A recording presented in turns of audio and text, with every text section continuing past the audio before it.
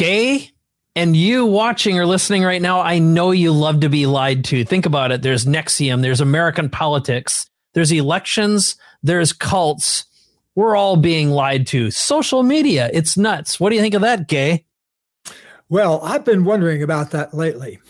Why is it that human beings love to be lied to so much? And I've got a couple of personal examples of places I've been and things I've done where I got put down right in the middle of a situation where people had been lying to each other for a long time, a cult leader. Love to talk about that, but I'd really like to look at this whole issue of what is it about us that makes us want to believe things that aren't true?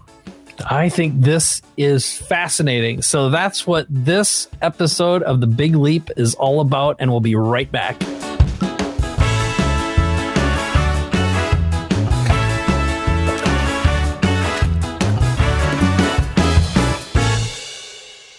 We're back. Hi, how you doing, Gay? I'm doing great today. How are you, Mike? I'm great.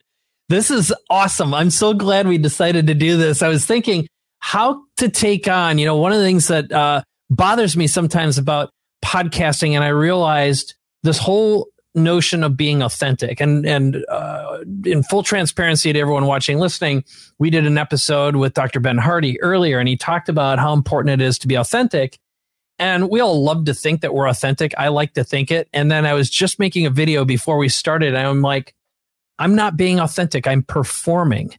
And I know in podcasts, I want to be super authentic. I'd like to have a crazy deep conversation, but the God honest truth is I'm afraid of revealing, and I'm afraid that I won't be liked or I'll lose an audience. And the truth of the matter is the fastest way to get a great audience is by being super deep and authentic. So I thought, well, let's just rip in and tear apart American politics and the lies we believe. So why don't you talk a little bit about some of the thinking that you've been doing lately to get things rolling? Well, it started when somebody contacted me about something that happened way back, probably 30 years ago. A group in Massachusetts, and I'm cranking my brain trying to think of the name of it, Kripalu, that was the name of it, Kripalu, contacted me and Katie, and they had a big issue happen with their guru. And he had run off with, he'd gotten involved in some sexual improprieties with other members of the organization and had run off with a whole bunch of money and left the place in a real mess. And so Katie and I, along with a couple of other therapists, I remember John Gray was there, and there were probably a couple of others, were invited to come in and work with the community, which, if I remember correctly, was probably about 100, 150 people. There was quite a large room full of them. And they were extremely traumatized because they'd been living inside this lie in a particular way. The guru not only had conducted these improprieties, but then he asked members of the community not to talk about it. So a couple of the women were involved, were sworn to silence. Finally, one of them couldn't deal with that anymore and came forward, and then several other women came forward too. So it involves sex and involves money. But what I was really started wondering, because all of these people in the room, all the members of the community, they were all bright and they did yoga all the time and they ate vegetarian food. They looked like the healthiest group of people you'd ever want to see. And I came away from there wondering the first night after I went back to our rooms, I said, why is it that a group of people like that would create such a situation in their lives? So let's pause there for a moment. Let me ask you, first of all, whenever I look at a situation that I'm stuck in, I always like to ask myself, not what is the situation about, but why would I be doing it now? Why would I be creating this problem now? It takes my mind out of the content of the problem and puts it on, kind of looks at it from the outside and say, what are you doing right now? Why would you be creating this problem right now? And so I started asking members of the community, why do you think you would put yourself in a situation where you would be lied to and financially ripped off because the guru had departed, I guess, with a considerable sum of money, millions, if I understand correctly. But what it had left, behind was this incredible cauldron of people who had been living inside a lie and then suddenly being thrown out into the real world and not knowing what to do because they'd been living in this contained community. Yeah. So here's a couple things that pop into mind as I think about this. And I don't remember where I saw this recently, but it effectively had something to do with an individual who was backed in a corner. And whatever it was some wise person said, you can really understand who someone is based upon how they behave when they're backed into a corner. And they either lash out and they go for it, and it's like all hell breaks loose. Kind of like as of the time, let's look at what Trump did when the election results came out, lashing out, and it's all hell breaks loose. But it's like if you back a wild animal into a corner and what they do, or do they just cower like a baby doe does? They'll just flop down and play possum, and possums do that as well. So I think one of the questions to ask is an individual backed into a corner, but as a follower, what I think the number one things that drive followers, and for that matter, religion, politics, etc., is hope. People will buy hope forever. And leaders oftentimes do what they do for sex, money, power, but also it's a fear of loss of that.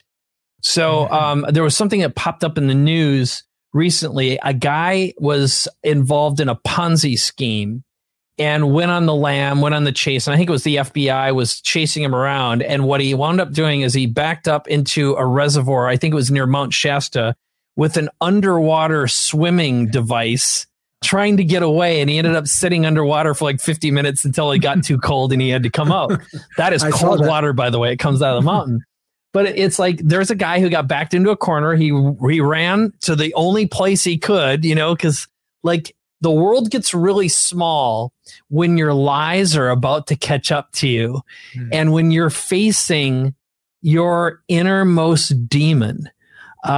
So again, I look at this and think about, a couple, again, anchor points that I know we're going to dive into. One of them is, I want to talk a little bit about NXIVM, that cult, because there was a documentary I just watched. I've always been fascinated by Scientology. I've also really interested in your thoughts on the election and what happened with Trump, especially. He's such a fascinating character on every level. And then also social media, The Social Dilemma, that documentary, which I found very fascinating. And I've always been interested in influence and persuasion. But when it comes to mind control, that's where I draw the line. So those are some of the initial thoughts, but I'm interested in what your, if we want to bring this back to the Kripalu, what was the resolution? What wound up happening? And what's your evaluation or thought on this? Well, it's very fascinating to me that a psychologist named Leon Festinger back in the 60s and early 70s at Stanford, he was a professor there, and he did a number of studies on cults. And at the time, there was a big end of the world cult that was going on in the area. And he had a couple of his graduate students join the cult and infiltrate What's this guy's name again? I want to look him up while you're chatting. Leon Festinger, Festinger. Very brilliant psychologist. And I got to Stanford for my PhD just after he had left. So he was a very big influential person there at the time. And so the bottom line finding of the study was he was interested to know what was going to happen the day came when the cult leader said the world was going to end and the world didn't end. How would people handle that situation? It's a really fascinating moment. So he had his graduate students inside the cult watching all this happen. And what happened was that when it was announced that the leader was wrong and it hadn't happened, about a third, if I remember, of the people quit the cult, but the rest of them became even stronger true believers. So something weird happens, and I'd love to get your thoughts about it too, because nobody's ever quite explained what is the weird thing that happens. Let's say when your abusive daddy, when you finally see your abusive daddy, when you walk into a room and catch him beating your brother or sister or his wife or something like that, what do you do in that moment when your illusion is shattered? I know what this one is. I've thought about it a lot, but keep going. No, yeah, go ahead. I'd like to hear your input on that. Here's what I have found. And I'll tell you how I've even exploited it in the past, which is I think when we associate our identity, when your identity gets involved, we'll stop at nothing to protect our own self-perception of who we think we are. And that includes managing and maintaining a lie. And when someone falls into the hope sold by an individual and they get their own identity wrapped up into it, and when they have propagated a lie, the lie becomes part of their identity as well. So we are shaped by and defined by our beliefs. Our values are the filters that let beliefs in or don't, right? They're kind of like the screen. And so one of the ways that I've used this in the past, and as parents, we've done it with our children, but the most effective way to always be in power is by asking better questions and be the one who's always asking the questions. As soon as you're responding, you're already on the defensive, or you might have to defend your point of view. In other words, your belief, and that includes your identity. And so one of the power mechanisms you can use is you could ask someone a lot of questions. It's sort of like going to court. And then you can say, but earlier you said blank. And earlier when you said blank, and you can also reinforce that and get someone to agree that they said it, and then you can catch them in the lie. But that's, again, when you're going to back that beast into a corner and you're going to see how they behave. Do they just do they play possum? Do they flop down and succumb, or are they going to lash out? So I think, and by the way, I was looking this up when you were describing. So it's when prophecy fails was what Festinger came up with, and here's what he said here: the disconfirmation. The belief must be held with deep conviction and be relevant to the believer's actions or behavior. The belief must have produced actions that are arguably difficult to undo, which an identity is difficult to undo. The belief must be sufficiently specific and concerned with the real world such that it can be clearly disconfirmed. The disconfirming evidence must be recognized by the believer. The believer must have social support from other believers. So anyway, this is the increased conviction. And again, I think in the case of our election, followers of Trump, for example, are so invested. Their identities are invested. Think about how many people have cut off ties to other family members. Or had them cut off. Yeah, totally. And that goes on both sides. I'm not just picking on Trump followers, but it's interesting because there's so much disinformation propagated by social media, and the kinds of disinformation that people are arguing against are science-based. You know, it's sort of like, don't believe in scientists. Journalism has been, and that's the part of where the Democrats have screwed themselves, is they've completely destroyed journalistic credibility by having activist journalists, which is not, those two words should not be put together. An activist journalist, the nature of being a true journalist is to present both sides and to provide evidence and not be biased. And that's my opinion anyway. I think that is a rule. It's a container that cannot be, and it should not be. And if you want to be an opinion journalist, that's fine, but don't try to pretend you're one of another. But anyway, I think this is where identities have gotten messed up. So I don't know if there's any clarity in what I just talked about, other than I've thought about it a lot, but at the crux of it is as soon as your identity is wrapped up in something, you've both lost power, and power can be gained over you. And that's what gets manipulated. That's really a good point. In psychology, we talk about fear, the 4 F's that come along with being scared: fight, flee, freeze, and faint. And, the possum faints.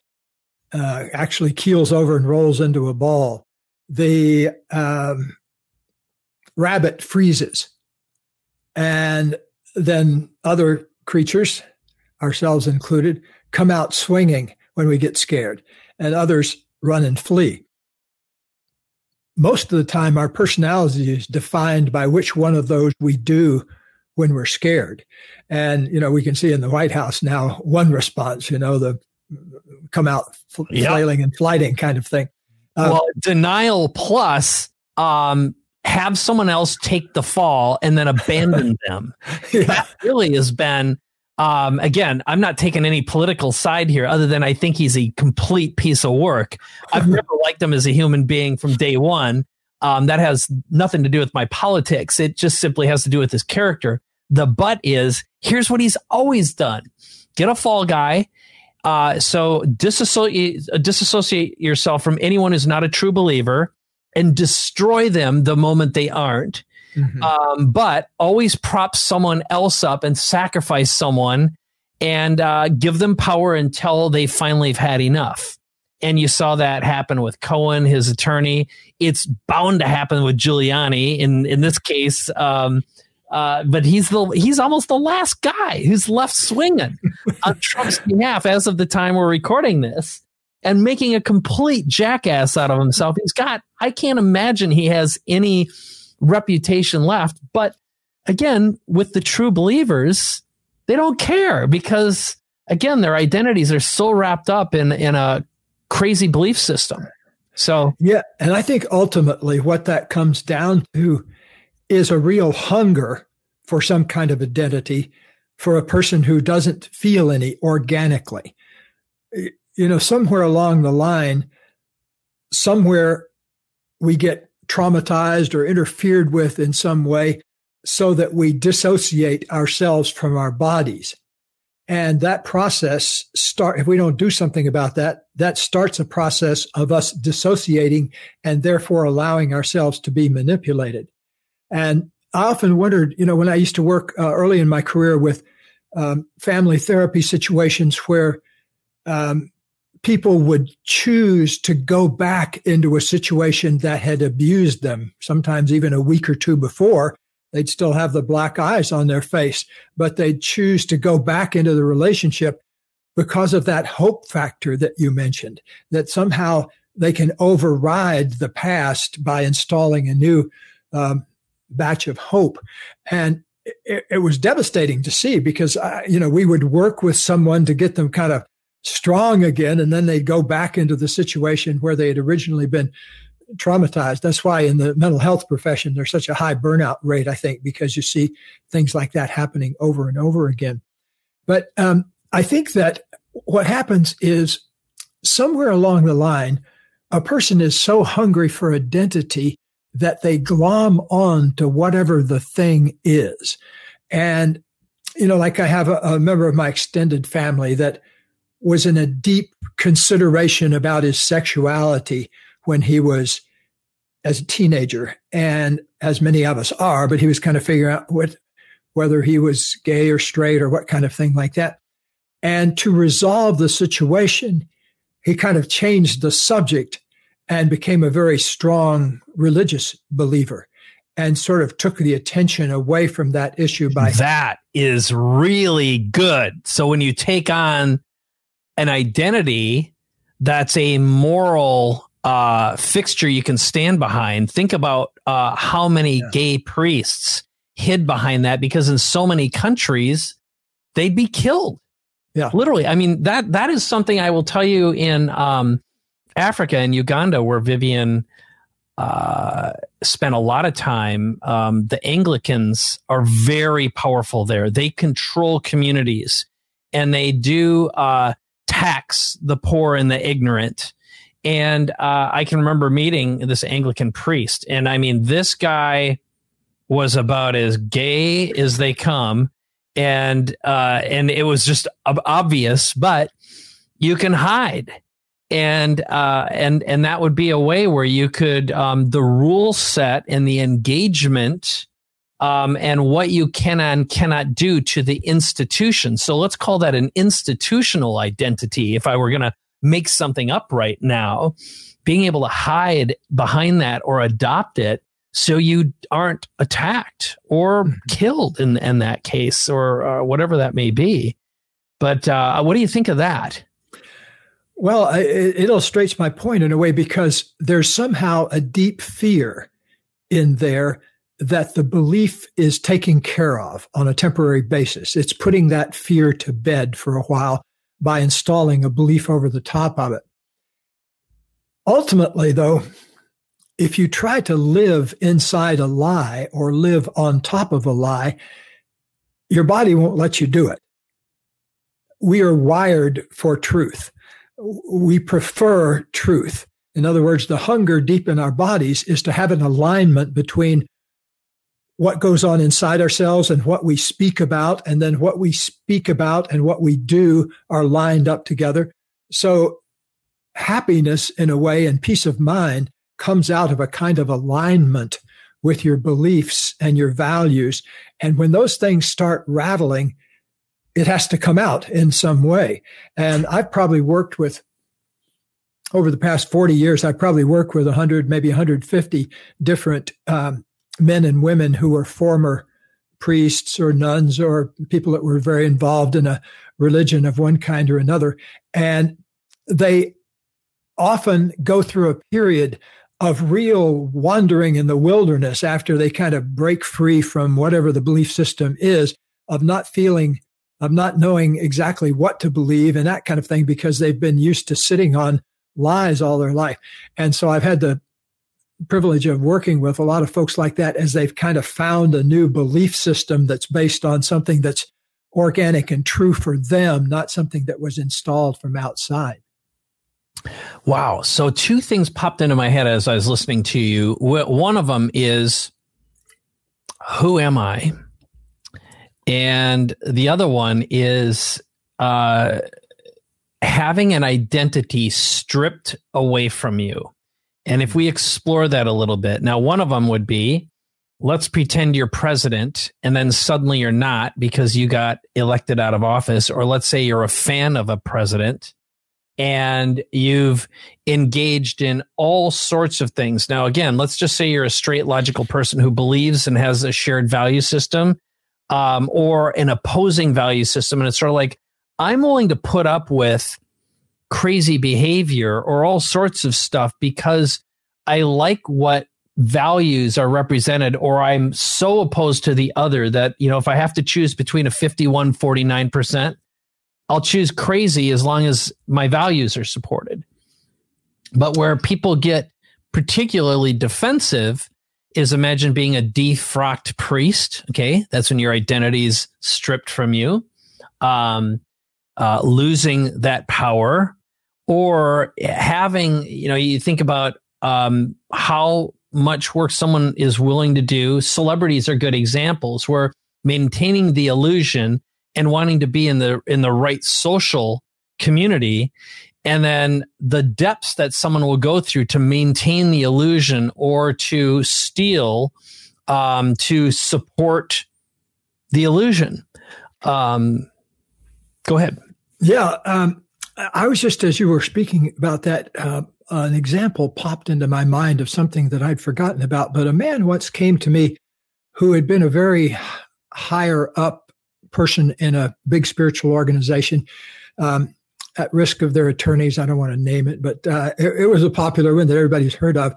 And at one point, the leader of the cult or group or whatever you want to call it brought in his top 8 people and made this announcement that caused kind of a fracture among the group. And basically the request was this. He said, "You can't work for me unless you're willing to lie for me. This is the bottom line here." And at that point, the guy that I worked with said, "I can't do that," and so he got separated from the rest of, he was given a chance to resign, get out of the thing and everything. But if not, he would have probably been fired. And so there were 1 or 2 of them that said, that doesn't work for me. But then the others, then if you are willing to step forward and make that commitment, I'm willing to lie for you.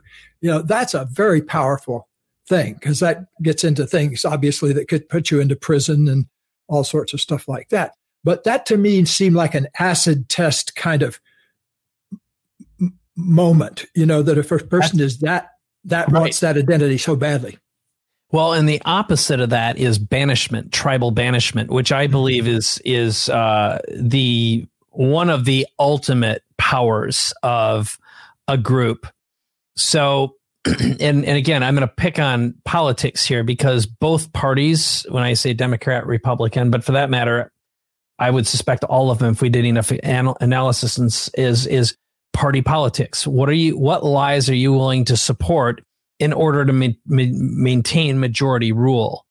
And ultimately, that is what I think that ends up being one of the most divisive, destructive elements of the end of a civilization. You look at what happened to Rome, and you could argue certain, in capitalism, ultimately it's the special interests, it's the elites that are served by the powers that be. And that's, again, fear of loss, fear of control. But I'm trying to think right now, if we were going to dive in, have you dealt with and talked to or worked with people who have exited cults, discovered the lie, and then what's the probability in your experience of people who just adopt a new lie because that's wired into them, they just take on a new institutional identity, or truly break free and craft their own identity? Or what are some of the other behaviors you've noticed? So, and I have a specific reason I want to ask this, but I want to ask some core fundamental questions first.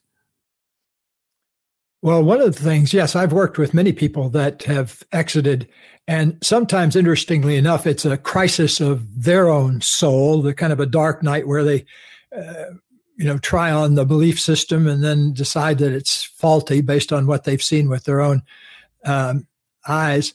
There was apparently a politician once that said, "Are you going to believe me or your own lying eyes?" Oh, that's great. So, in people I've worked with that have woken up, I think that what wakes them up is a combination of the dark night of the soul plus a lot of oftentimes social stimulation from members of their family. Like I think of one situation with a Scientologist person who had separated himself from that organization. Some of his family kind of staged an intervention and said, "Look, I know you're in this organization, but look at the rest of your life is falling apart." And so that helped wake him up, just having that family pressure on it. But that's not enough a lot of times, because I've seen other situations where family pressure is applied and the person just becomes even more locked in. In fact, that was one of the things that impressed me about watching the NXIVM documentary. Picture yourself, Mike, being in a group and somebody comes over to you and says, "The leader really likes you, would like to have sex with you. It's a spiritual thing. It's a real compliment, And sure, yeah. I can't picture myself going along with that one, but I can picture some of my friends that haven't gotten laid in a while. And that would be very attractive, Yeah. And so, but that was amazing to me that to me, he wasn't a real special looking guy.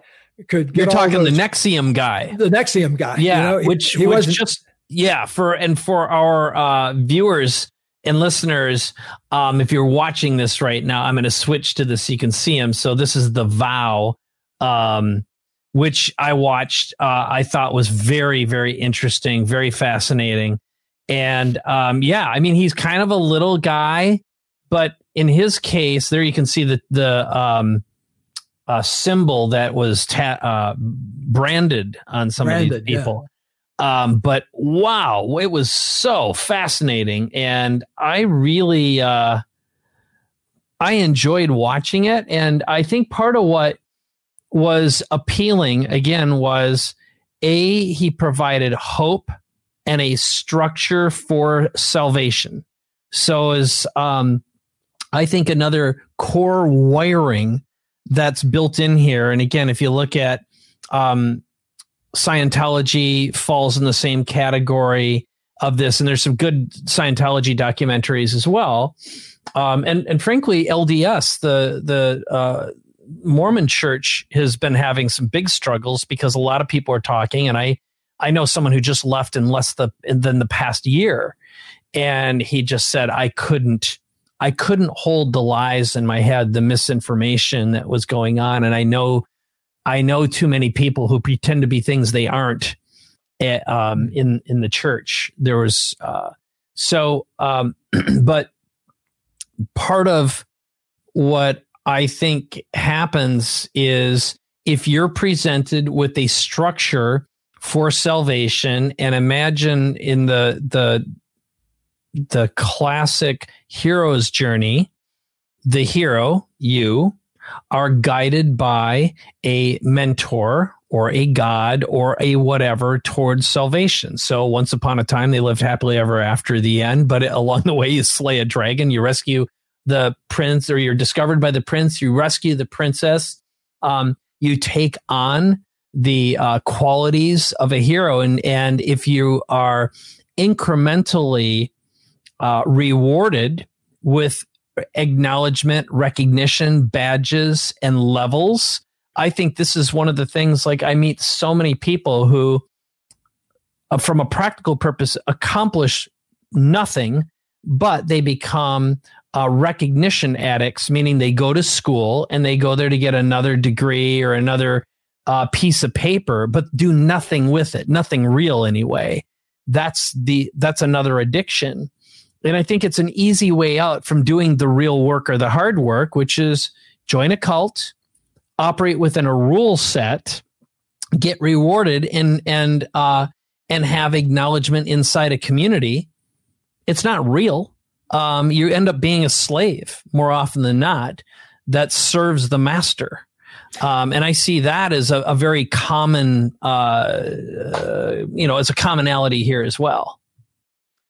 Yeah, and I think that's one of the extreme ironies of the whole thing is that a lot of people go into these organizations looking for some kind of freedom.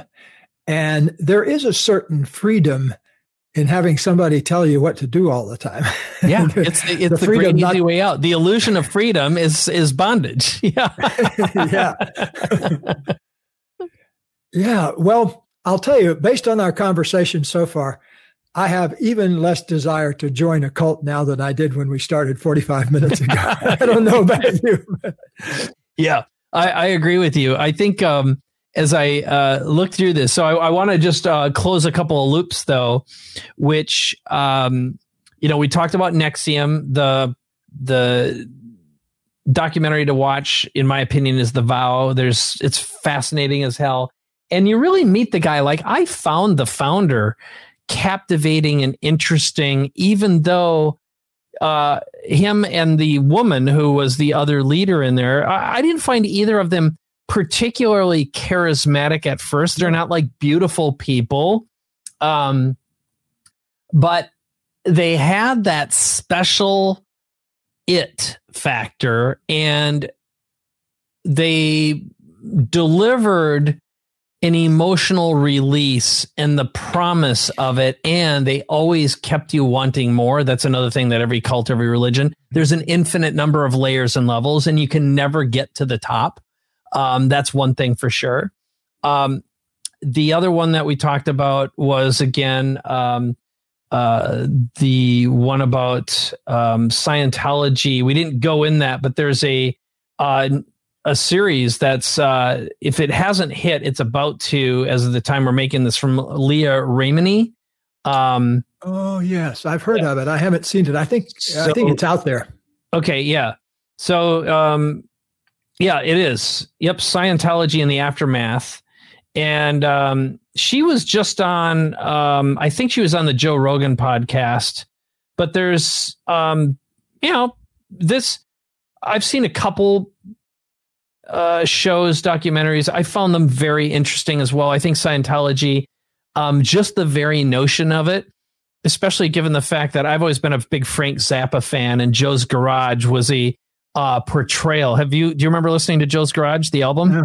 No. Never liked Joe. Well, in the album, it's all about a guy who ends up having sex with like this robot, and it's all tied to a Scientology thing. So everything's a big metaphor. It's a stacked metaphor. It's very, very heady and intellectual, but it's absolutely hilarious. And I got exposed to that album before I really got exposed to Scientology, so I couldn't take it seriously.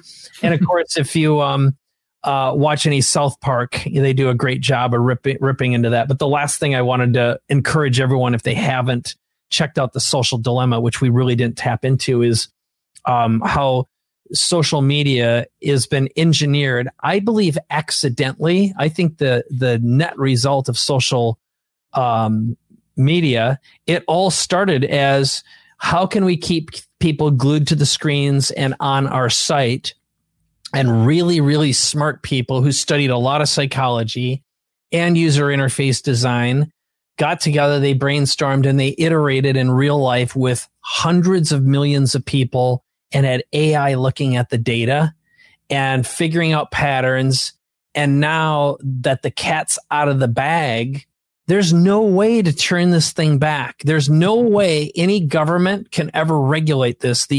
This is, if there ever could be an undoing for human society, it would be to say, we as human beings can't regulate or control this. So what we're going to do is we're going to create an AI that monitors stuff based upon a rule set, and we're going to put the AI in charge. Those who agree we should keep the guns and the heroin needles and the addictive tools out of the hands of our children raise their hands. Okay, it's better for society. It's better for democracy. It's better for capitalism. So let's turn on the AI overlords and give up our power. Oops. That's a good foundation for a science, but really that's a science fiction movie or book.